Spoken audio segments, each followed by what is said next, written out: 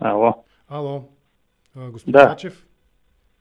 Господин Начев, чуваме ли се? Здравейте, добър вечер. да. Здравейте. Здравейте. Благодаря ви, че приехте поканата за този разговор. Отдавна ми се искаше с вас да обсъдя газовия въпрос. Показвам ваша снимка на екрана, за да ни виждат по-скоро хората, които ни гледат. Разговаряме с вас по телефона. Първо ми се иска да започнем от най-общото. Наистина ли говорим за такава степен на политически и икономически шантаж по отношение на доставките на цените на доставките на газ, което пък влияе върху цените на, примерно, на електричеството, ако говорим за България? Наистина ли става дума за такъв политически шантаж според вас?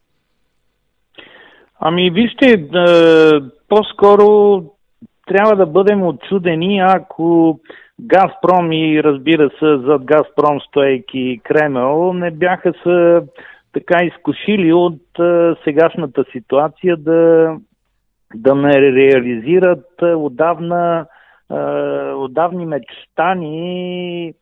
отдавна мечтано господство. Така че смятам, че не бива изобщо да ни отчудва едно такова поведение от страна на Русия и в частност Газпром.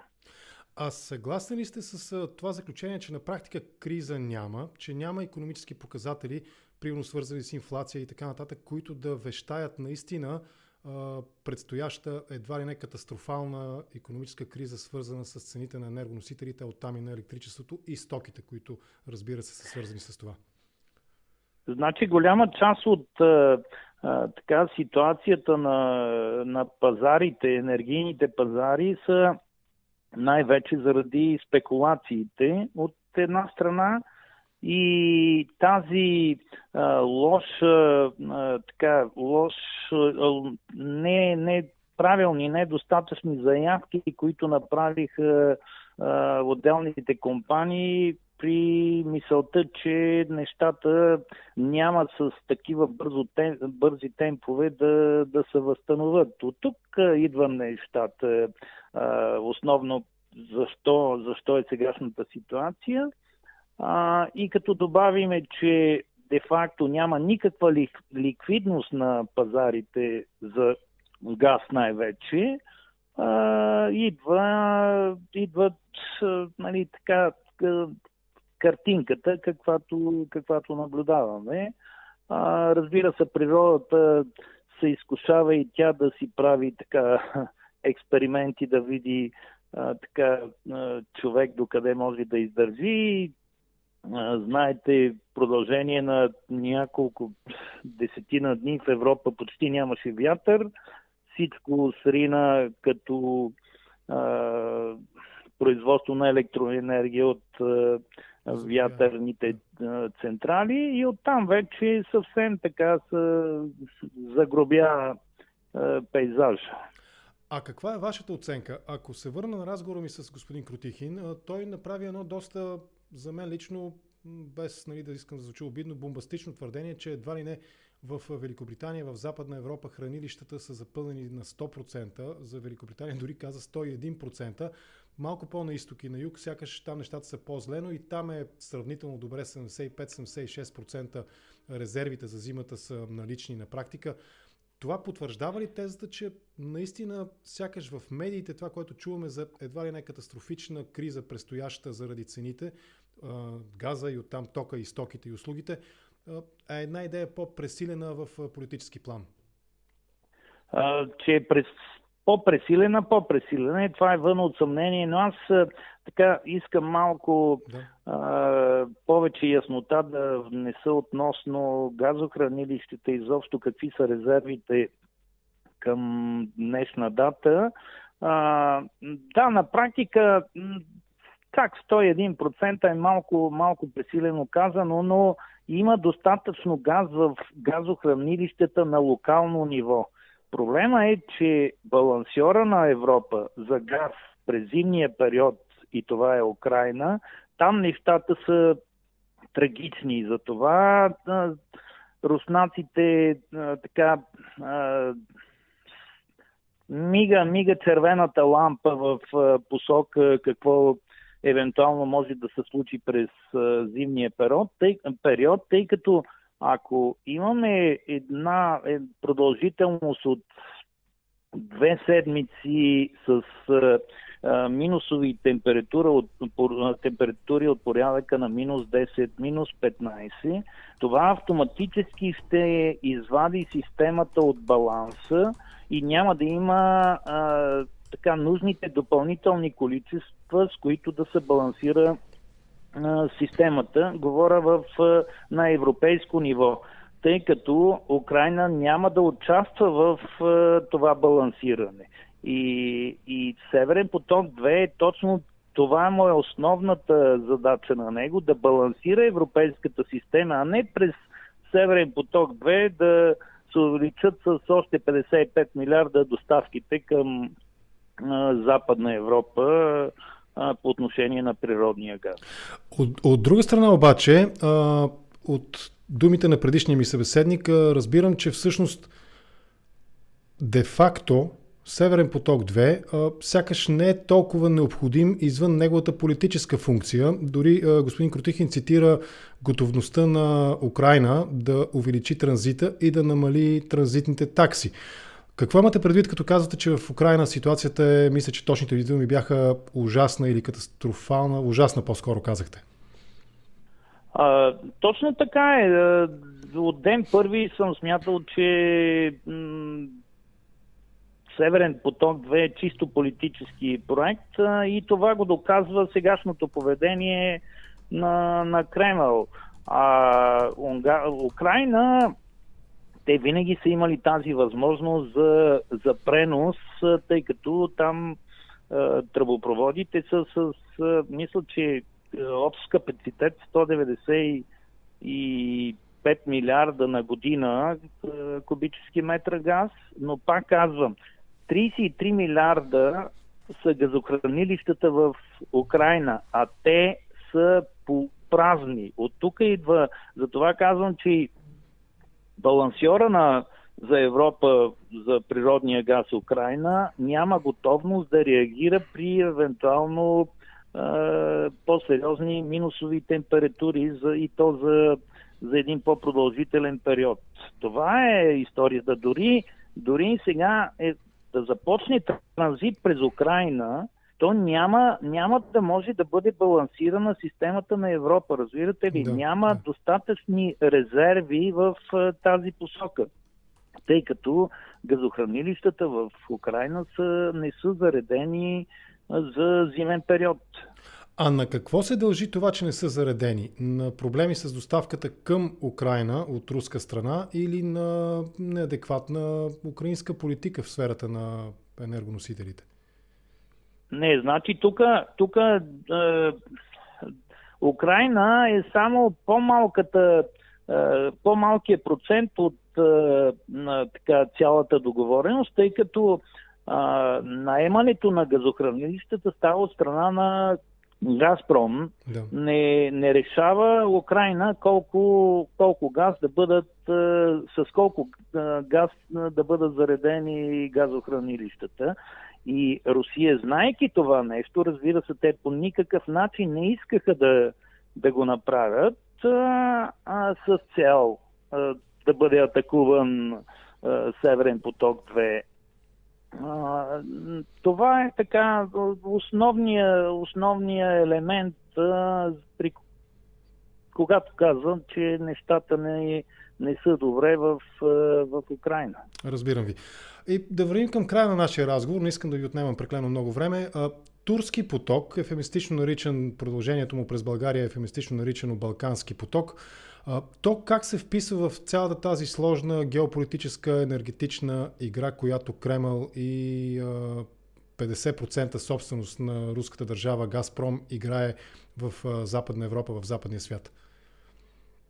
Значи капацитета на Турски поток първо не е такъв, че да оказва някакво сериозно влияние върху доставките на газ за Западна Европа. Той е за нашия регион и неговата цел беше именно да се покаже на други играчи, които възнамеряват да атакуват източна и най-вече Южна Европа, че Газпром присъства достатъчно мощно И това е основната причина и за построяването на Турски поток, където нашите хора, за да избегнем санкциите и за 50%, които говори Миша Крутихин за запълняемост, го нарекаха първо Балкански поток, след това и разширение на газопреносната система. Сега, колкото и да не разбира човек, само факта, че това разширение на газопреносната система няма нито едно отклонение по трасето в България от турската до сръбската граница, е достатъчно показателен, че това не е разширение, а си е чисто транзитен трасето, което да се транспортира газ посока Сърбия и оттам Унгария. Това е цялата. Разбирам. И тук напълно естествено възниква въпроса за европейските регулации, регулационни мерки, антимонополни и така нататък, така наречения трети енергиен пакет, поправете ме ако греша. Сега, интересното на този проект, така наречен от Борисов Балкански поток, е, че той влиза в Европейския съюз, после излиза при Сърбия и след това се очаква да влезе отново в Унгария. Нали? Цялата тази въртка, за която и господин Крутихин говори. Но възможно ли е съществуването му по европейските правила? Това, което аз знам, без да съм експерт, разбира се, е, че мощностите, които са ангажирани на входа и на изхода, са далеч над регулациите, свързани с антимонопола, там 50% или колко беше, нали, собственост и транзит и така нататък. Вашия коментар в тази посока. Възможно ли е съществуването на продължението на Турски поток през България в съответствие с европейските антимонополни регулации? Да, това е точно така, което казвате. Значи има резервиран капацитет на вход 90% и на изход 80%, което автоматически така попадаме под санкциите на газовата директива. За сега обаче той не е натоварен повече от 50% от един доставчик, в случая Газпром експерт, да ползва трасето. Европа има достатъчно други проблеми, за да бъде фокуса на внимание върху няма съмнение, че това е един незначителен за Европа като капацитет, но в момента, в който той бъде натоварен с повече от 50%, де-факто някой от Европа ще се сети да каже: вие на ден трябва да плащате разликата, която де-факто един доставчик ползва, в случая Газпром, повече от 50%. Това е така реалността около този проект. Към днешна дата обаче той не е в фокус на внимание. И напълно естествено стигаме до последния тази част на разговора, значим въпрос, свързан с турски поток през България, наричан Балкански. Неговата политическа целесъобразност или политическа функция. Немате ли се да коментирате това? Аз вече казах, той беше построен не толкова за да задоволява нуждите на Западна Европа или Централна Европа, а по-скоро да покаже на другите меракли, да не си правят илюзията, че могат да стъпат на този пазар. А не, че има някаква крещяща нужда от него.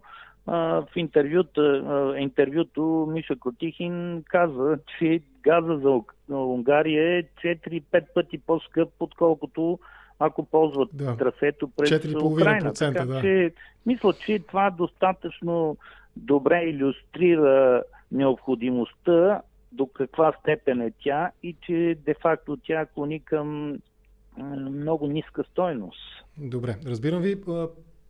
Последният въпрос, който планирах да ви задам, той е на наш зрител, който ни гледа в момента. Моля за коментар, пише нашия зрител. Господин Начев, има работеща връзка през... Това между другото е цитат от господин Илян Василев. Познавате се с него, ваш колега бих казал. Има работеща връзка през Нея Месемврия, Сидеро-Кастро Кулата, през която при добро желание може да се внесе цялото количество от 1 милиард кубически метра природен газ. Плаща се по-малко плаща се малко повече, под 2 евро на мегаватт час за по-дълъг маршрут, но на фона на цените от 70 плюс евро на мегаватт час за руския газ, това не може да бъде проблем. Ще обобща въпроса и ще го разширя. Господин Крутихин спомена нещо за азерски газ, ако не греша. Изобщо България адекватна ли е?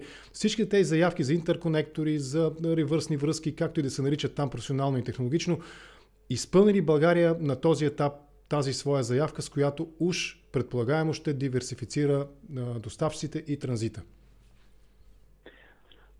Вижте, значи трябва да веднъж завинаги да внесеме яснота по този въпрос, и то е това, което казва вашия зрител, цитирайки явно Дилян, е точно така.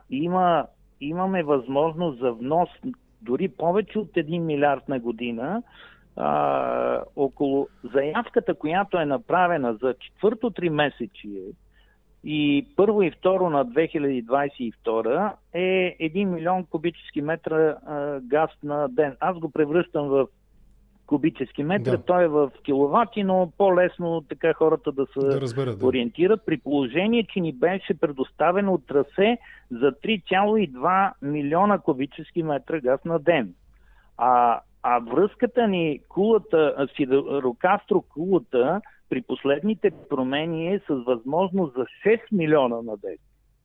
Тоест, по незнайни причини Булгаргаз се опитва да прехвърли вината, че защото отсъства интерконектора с Гърция и това е единствената причина за по-малките количества, които внасяме, което така за мен е меко казано некоректно.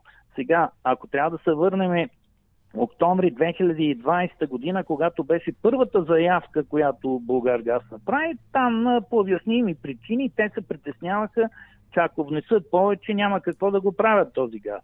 Но юни месец, когато трябваше да направят втората заявка, тогава вече не е ясно, тъй като пазара се виждаше какво се случва и какви са тенденциите. Те обаче не направиха никакво увеличение на заявките за доставка и дори първоначално заявените от 252 милиона за този период от октомври миналата до октомври тази година не е изпълнена. Мисля, че от порядъка на 160-170 милиона са внесени или 180, да не спекулираме с точната цифра, т.е. много по-малко дори от заявените количества, а в същото време купуваме 50% над договореното с Газпром, като количества говоря. Тоест, каква е причината за желанието да увеличиме количествата от Газпром, но да не искаме да внесеме по-евтиния в момента, разбира се. Можем само да гадаем. Юни месец следващата година цената на азерския газ ще бъде по-скъпа от този на борсата, тъй като виждате цената на нефта какво се случва, а там връщайки 9 месеца назад, се взима репер на цена на дериватите и така се определя цената на газа. Тоест, юни месец следващата година, когато ще можем да дигнем количествата вече, той ще бъде неизгоден този газ. Разбирам ви. Тоест, ако трябва да обобщим и нашия разговор с вас в момента, трудно може да се опровергае, да се обори тезата за наистина класическа форма на шантаж при сегашната газова ситуация в Европа и в света като цяло? Значи в момента спекулантите и така политическия натиск плуват в собствени води. Това можем да кажем със сигурност. Разбирам ви. Имате ли коментар по темата за ядрената енергетика или по-скоро се въздържате? Защото има въпрос, това е последният зрителски въпрос, да молят ви да коментирате идеята за мнението ви за изграждане на 7 и 8 блок на АЕЦ Козлодуй с западни реактори. Това в сферата на вашите компетенции или искате ли да коментирате? Значи аз избягвам принципно да коментирам тази тема. Без съмнение ние трябва да вървим посока 7 и 8 блок да бъде направено всичко възможно, разбира се, при едни добри икономически разчети. А за Белене, мисля, че знаете моето мнение, това е обидно за българския данъкоплатец, всеки, който споменава хипотезата, да. Името АЕЦ Белене. Разбирам ви. Добре, да приключим тук. Беше ми изключително интересно да чуя и вашето експертно мнение. Благодаря ви, лека вечер ви пожелавам и се надявам скоро да имаме възможност пак по-натам да коментираме този изключително важен въпрос при по-добри и по-благоприятни ценови условия. Благодаря ви, Васко Начев, енергиен експерт. До чуване. До чуване, лека вечер ви пожелавам.